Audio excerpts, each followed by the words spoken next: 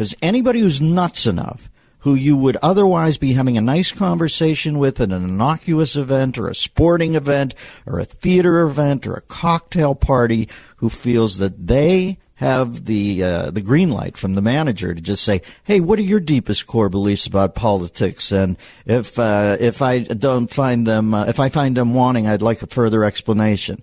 When you get that person, find out what they are. Even, you might know just from the way they've been talking, but you just give them a nice little smile and say, well, what do you believe? And then as soon as they do it, just look them square in the eye. They'll know what you're doing here. Maybe it'll set off some alarm in their head that they've gotten that nuts.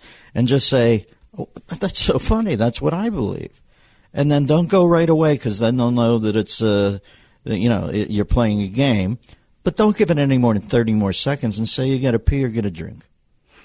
Because that's the way I'm going to start playing this. If that's how fucked up this country's gotten, as far as discussion, as far as, I mean, how many years into Trump's either 4 or 8 year tenure am I supposed to go where he hasn't frog marched anybody off to a train and sent them to an oven? How many years do we have to go before I can say, the Hitler thing's silly? Before I'm not then called a member of the SS.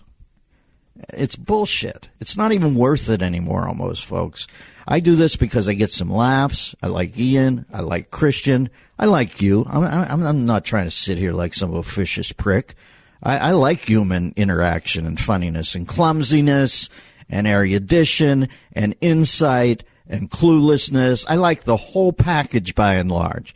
But if it's gotten to some bullshit point where we're going to sit there and somebody else has a checklist, and if you do one thing, their senior producers start crying backstage, and Norm Macdonald can't come on a show to do comedy, if that's where it's gotten, then fuck it. I'd encourage everybody to get out of the game.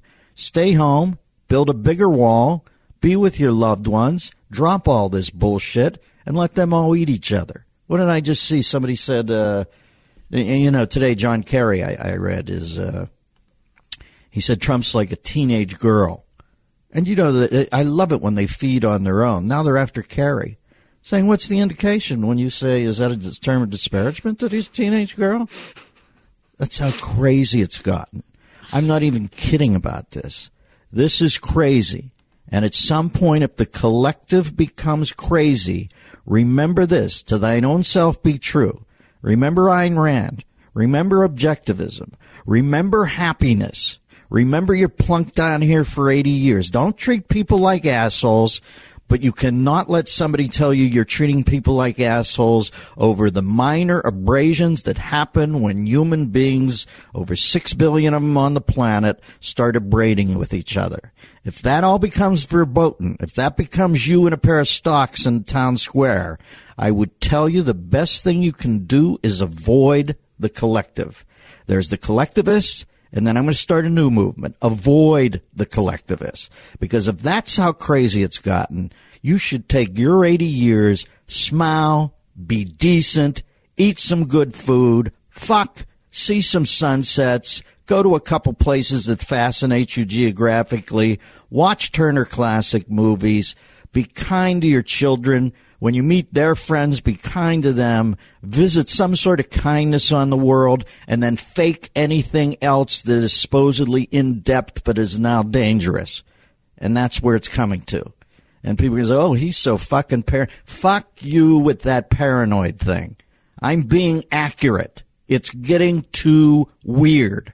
Nobody wants to hear an opinion on anything anymore unless it's a complete echo chamber of the bullshit in their head. And guess what? The bullshit in my head, and I'm at least willing to concede it's my bullshit, does not always dovetail with the bullshit in somebody else's head.